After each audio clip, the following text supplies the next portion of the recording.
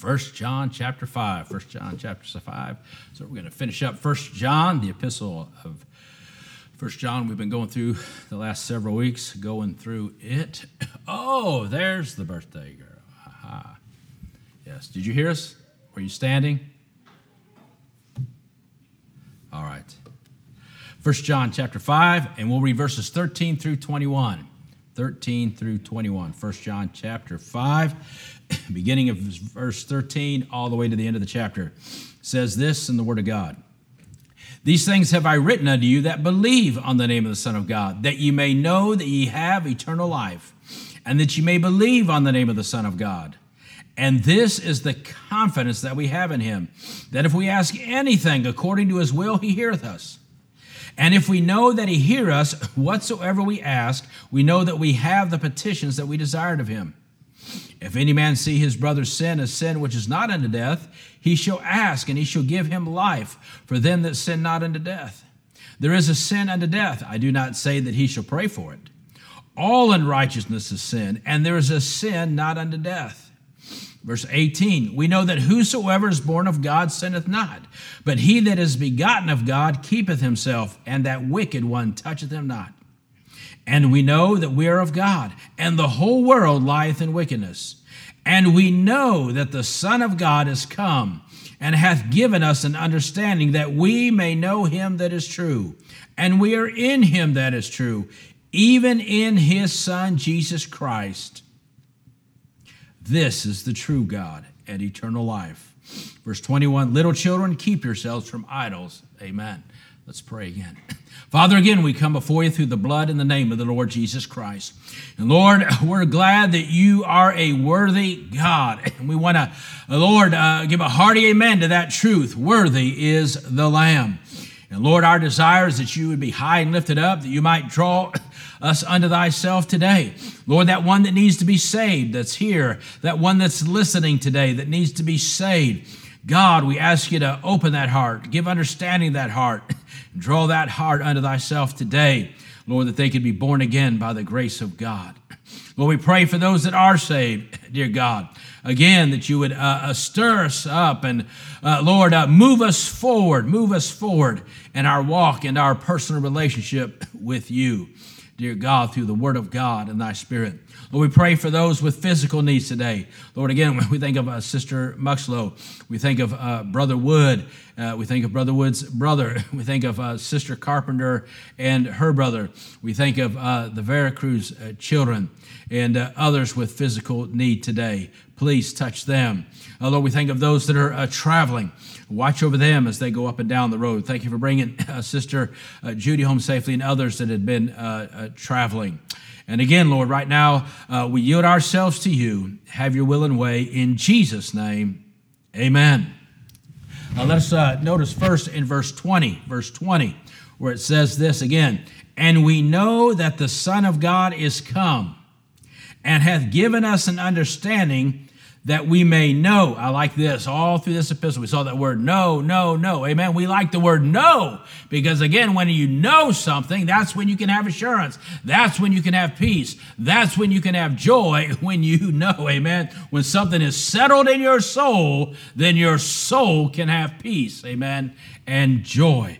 And so it says this. What do we mean? May know what? Him. Boy, just like they were singing, he's worthy. And he that is worthy, we can know him. Him that is what? Him that is true. So we can know him that is true.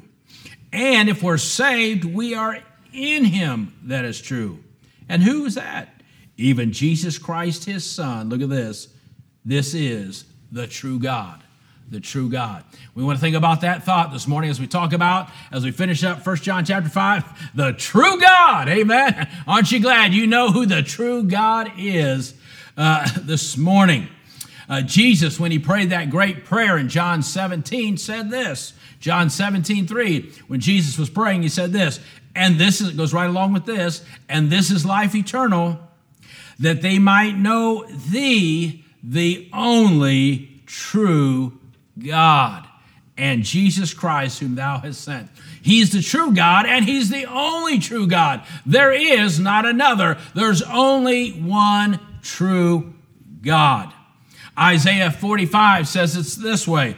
Isaiah 45, I'll give you a couple verses from that. Isaiah 45, verse 18. Isaiah 45, 18 says this, "For thus saith the Lord that created the heavens, God himself that formed the earth and made it. He hath established it. He created it not in vain. He formed it to be inhabited." And this is what he said. This is what the Creator said. He said, "I am the Lord, there is none else." Hey, you've arrived. There's no reason to look anywhere else. The search is over. I'm the Lord, there is none else. He said this in verse 21 of Isaiah 45. "Tell ye and bring them near. Yea, let them take counsel together. And who hath declared this from ancient time? Who hath told it from that time? Have not I the Lord?" Now notice what he says. "And there is no God else beside me, a just God and a Savior. There is none beside me." There's no God beside him. There's no Savior beside him. He's the only one. And that's why it says this in verse 22 of Isaiah 45. All right, this is the verse that Spurgeon heard when he got saved. Isaiah 45:2. "Look unto me, and be ye saved, all the ends of the earth." So not only is he the only God, the only Savior, but he's the one of the whole earth. And says this, "For I am God, and there is none else." It's because he says what? The true God. It doesn't say a true God. It says what? The true God. There is none else. He's the only one. True means what? It means real. Not fictitious, not feigned like idols. And people need to realize, you hear a lot of talk about, people say, well, use the term Jehovah or Yahweh and all these things. But what people need to understand is the Jehovah of the Old Testament is the Jesus of the New Testament. There's only one. Jesus is Jehovah. Moses said, "Who should I tell them that I am?" And what did Jehovah say out of the bush? "I am that I am." And what did Jesus say? "I am the way, the truth, and the life. I am the light of the world. I am the bread of life." See, he said, before Abraham was, I am. You see, the Jehovah of the Old Testament is Jesus of it. There's one true God, right? And we can know him. And so as we've studied and gone through the epistle of 1 John, everything we have read is true. Isn't that a wonderful thing? Everything we've read in this epistle is true. And we can expand that to all the Word of God. Everything in this book is true. And why is 1 John true? Why is Isaiah true? Why is Genesis true? And Psalms and all the why? It is true because it all came from the true God.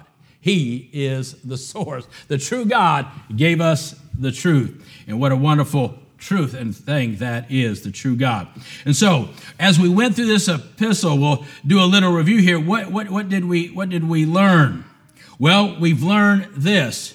The true God gives assurance that we may truly have eternal life. The true God gives true assurance that we may truly have eternal life, and that this eternal life is in him. It's in the true God. Verse 13, look at that again. Notice it says, "These things have I written unto you." Well, see, we're coming to the end of the book, right? We're coming to the book, and he says, hey, why is there chapter 1? Why is there chapter 2? Why is there chapter 3? Why is there chapter 4? Why is there chapter 5? For this reason, that ye may believe on the name of the Son of God, and here it is, that ye may know that ye have eternal life. All right? And that ye may believe on the name of the Son of God. Notice how the verse starts, these things. And we've seen that phrase all through this epistle. We've seen that phrase, these things, right? These things that you may know. You see, God wants you to have assurance, amen? He wants you to be saved and then have that assurance that you're saved, amen? Because he wants you to have peace and joy, amen? Listen, he doesn't, once you get saved, he doesn't want you to worry about that thing anymore, amen? Hey, listen, you're here, amen? Now let's move forward and enjoy life together. Let's move forward and grow together. Let's move forward, amen, and reach some others with this great truth. So we've seen this phrase several times in this epistle. And what have we seen? These things, right? And what are they? The evidences. We've seen these things, and these things are the evidences, if you will, of who Christ is. And the evidences, or the birthmarks, as we've seen, if you will, that should be seen in our life. These are the things that prove who he is, and these are the things that give us assurance that we are the children of God. What did chapter 3 say? We are the children of God. And it doth not yet appear what we shall be, but we know that when we see him, amen, we shall be like him. So these are things we should see in our life and give assurance that we are now the children of the true God. And that indeed, like we talked about, we have passed from what? Death unto life. Amen. We've passed from death unto life.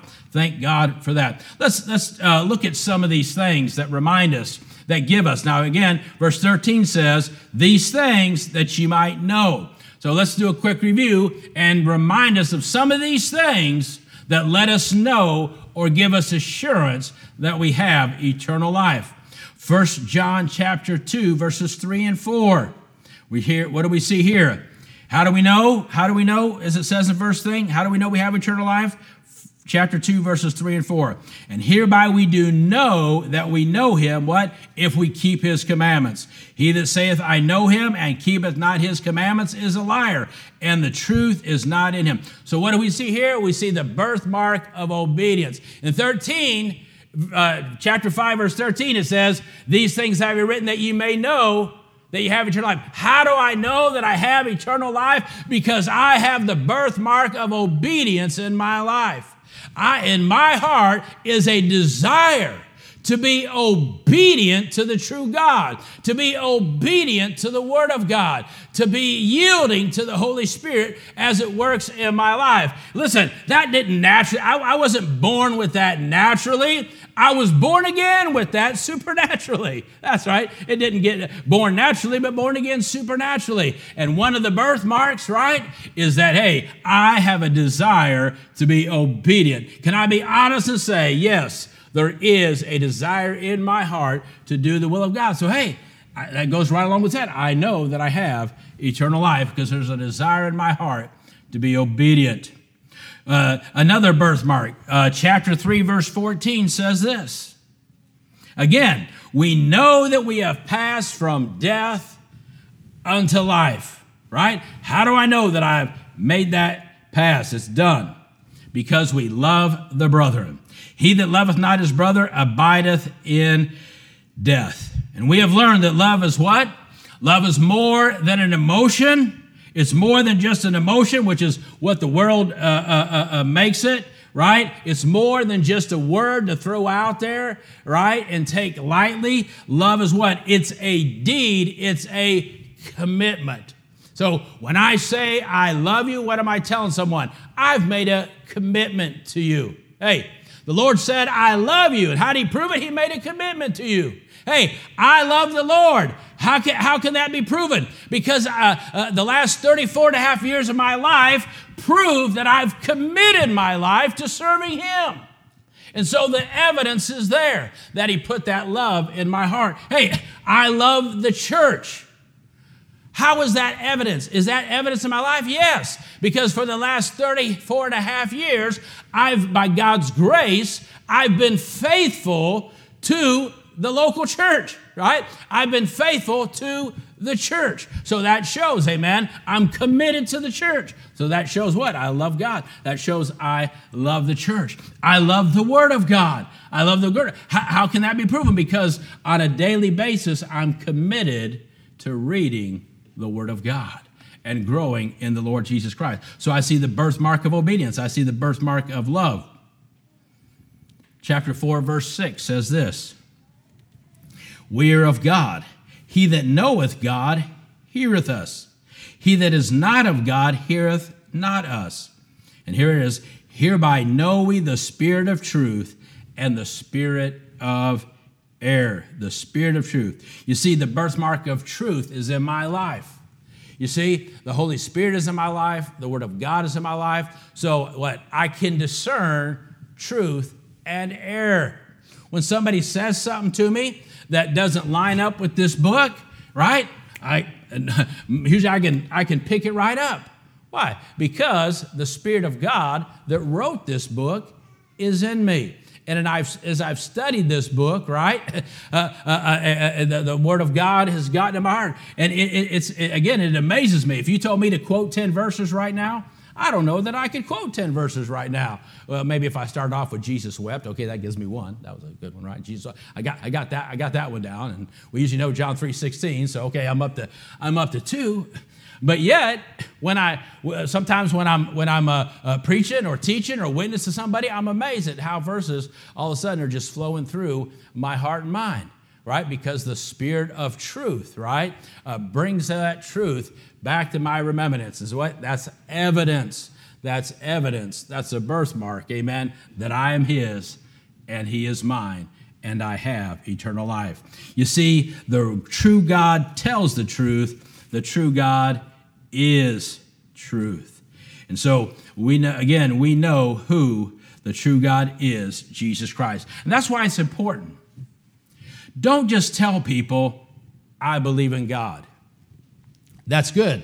But a lot of people say that. But when you say, "I believe in God," then people, you know what? Immediately their God comes to mind. You need to not just tell them you believe in God, but tell them that you know who God is. You see, I was talking to a relative of mine one time, and somebody, and they said, "Oh yeah, I get interviewed, and I always tell them I believe in God. I always give credit to God." And I said, "Don't do that.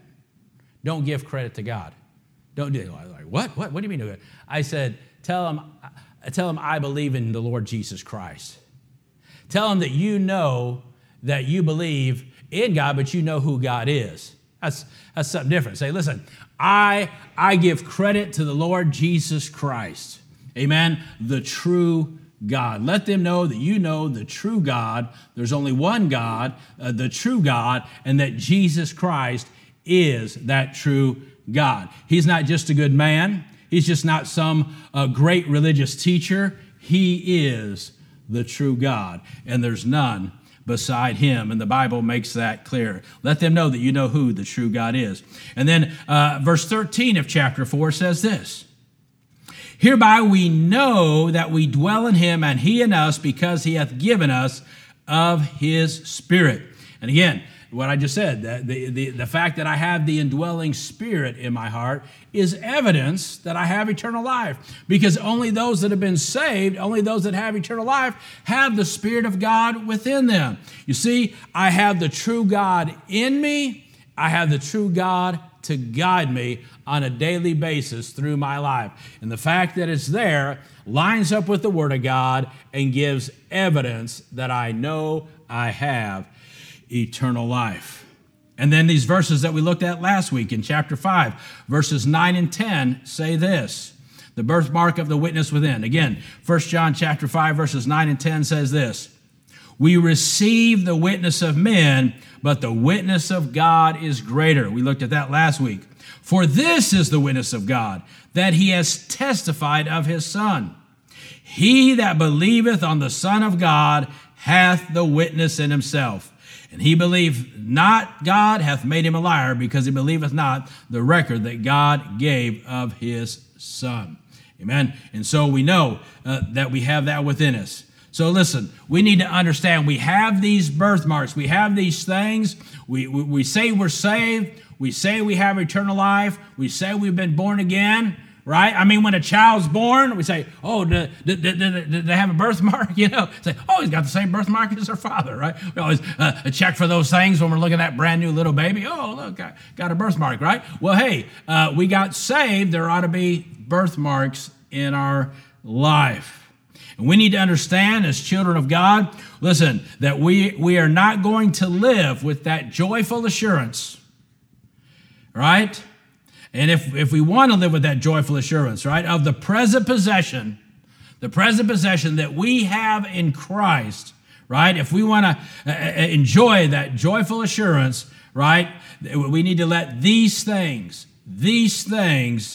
birthmarks, right, we need to let them and make sure they're in our life, and then make sure we're letting them be evident in our life for people to see the change that's been made in our life, the difference that's been made in our life when we put our trust in the true God, the Lord Jesus Christ.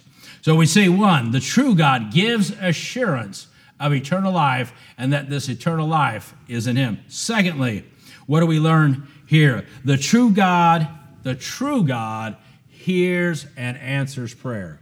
The true God hears and answers prayer. Verses 14 and 15 say this. Look at those verses again. Chapter 5, these verses again. This is the confidence. Thank God we can have confidence. I'm glad when I got up this morning, hey, I didn't wake up with a question mark in my heart. I'm glad when I stand here this morning and talk about the Word of God, I'm not nervous. I'm not wavering. Look, amen. I'm not nervous this morning. I don't have a question in my heart. Oh, I hope what I'm saying is true. I know it is, because it is in the Word of God that I've got from the true God. I have that assurance. So look what it says.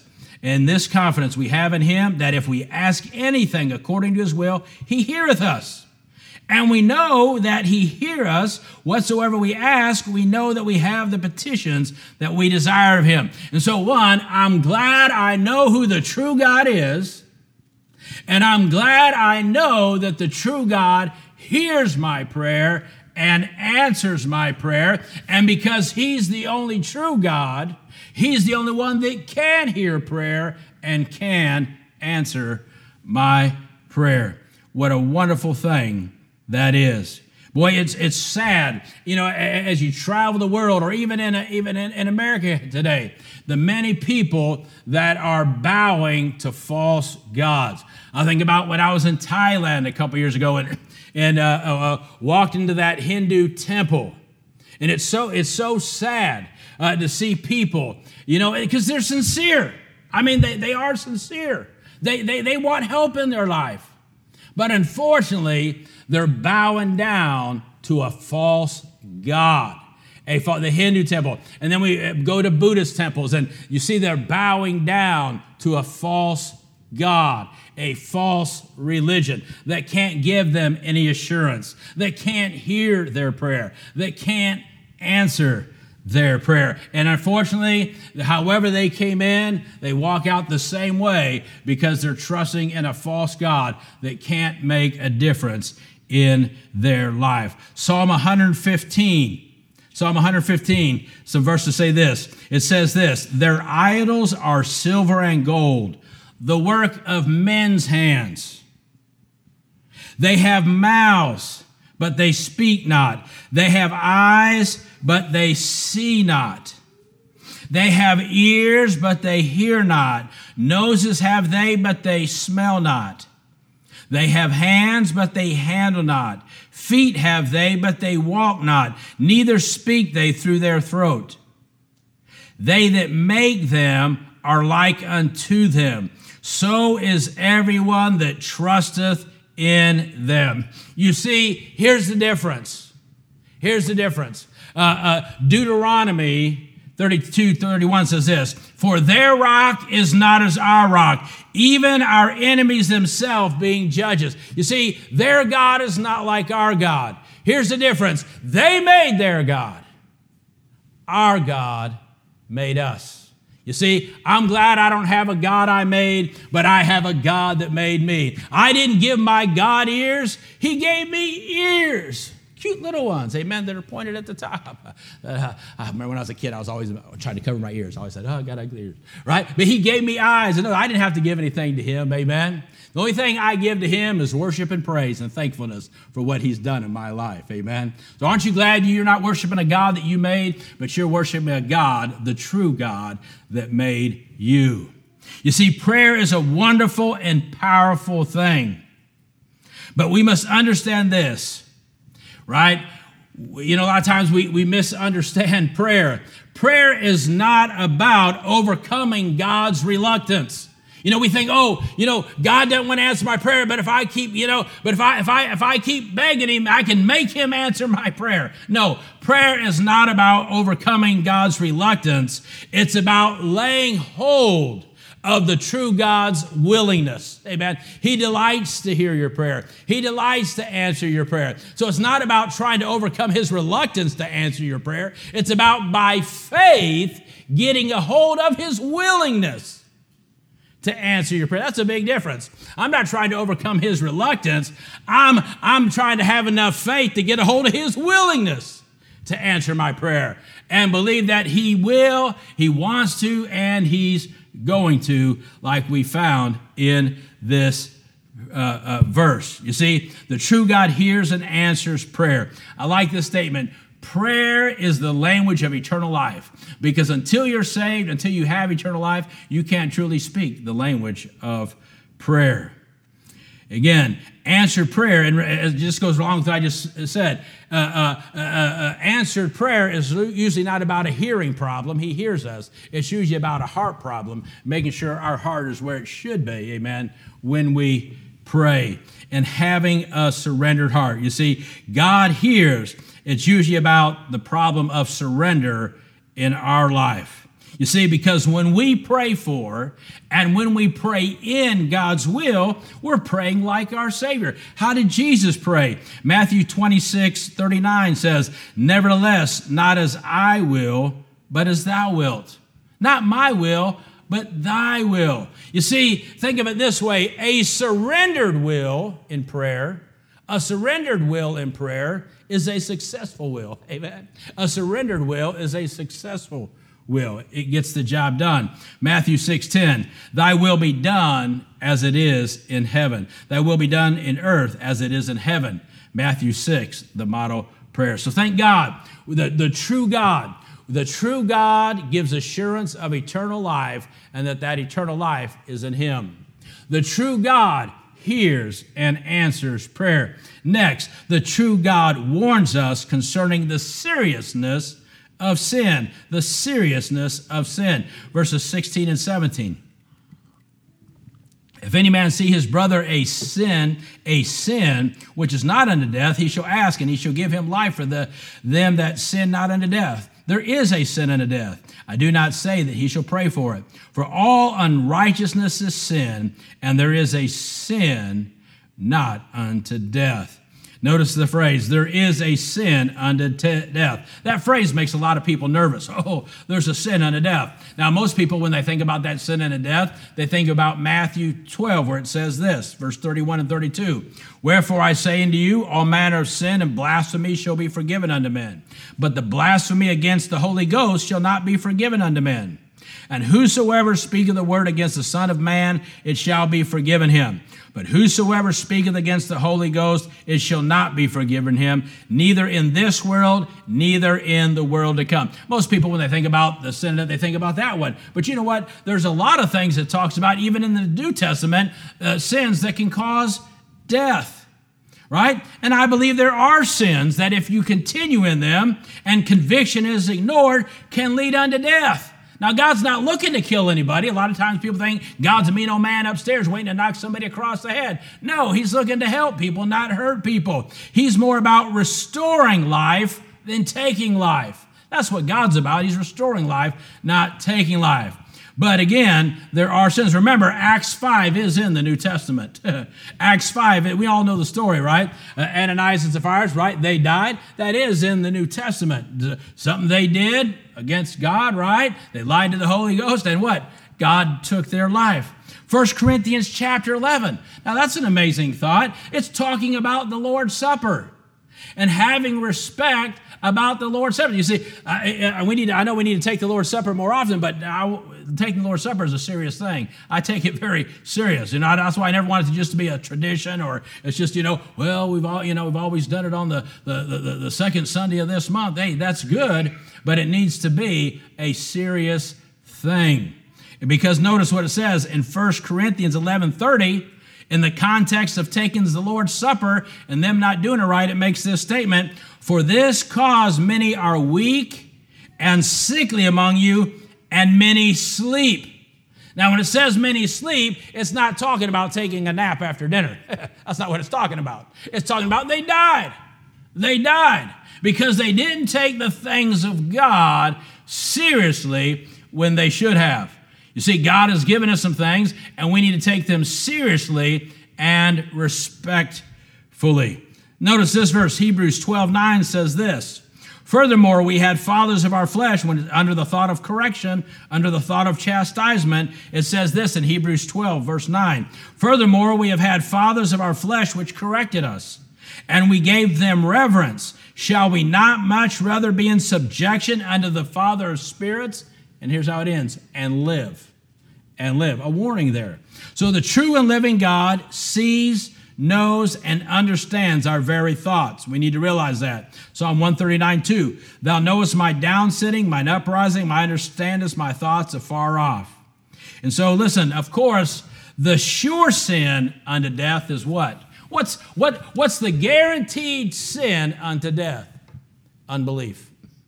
Unbelief is, of course, the greatest sin of all, because if you never believe, then you'll never get saved. So let's finish up here.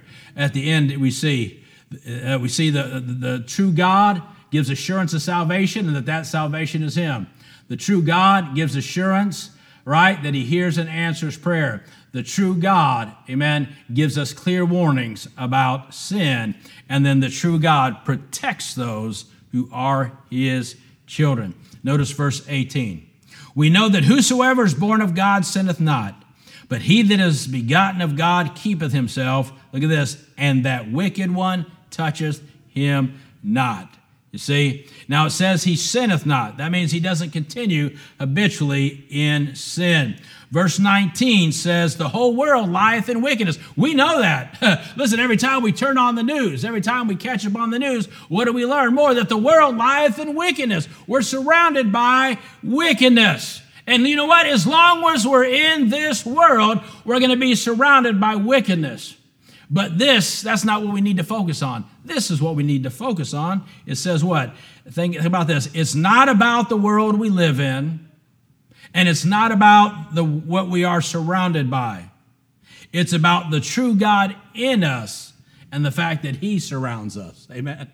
We might be surrounded by wickedness out there, but here we're surrounded by Him. Amen. And He's there to protect us. 1 John 4:4 says this, ye are of God, little children, and have overcome the world, because greater is He that is in you than he that is in the world. So, hey, the world lieth in wickedness. Hey, that's okay. I'm lying in Him. I'm abiding in Him. I'm resting in Him. I'm walking in Him. Amen. So everything, it is well with my soul. 1 John chapter 4, for whatsoever is born of God overcometh the world. And this is the victory that overcometh the world, even our faith, as we looked at last week. So we have to remember this. God controls the devil's limitations.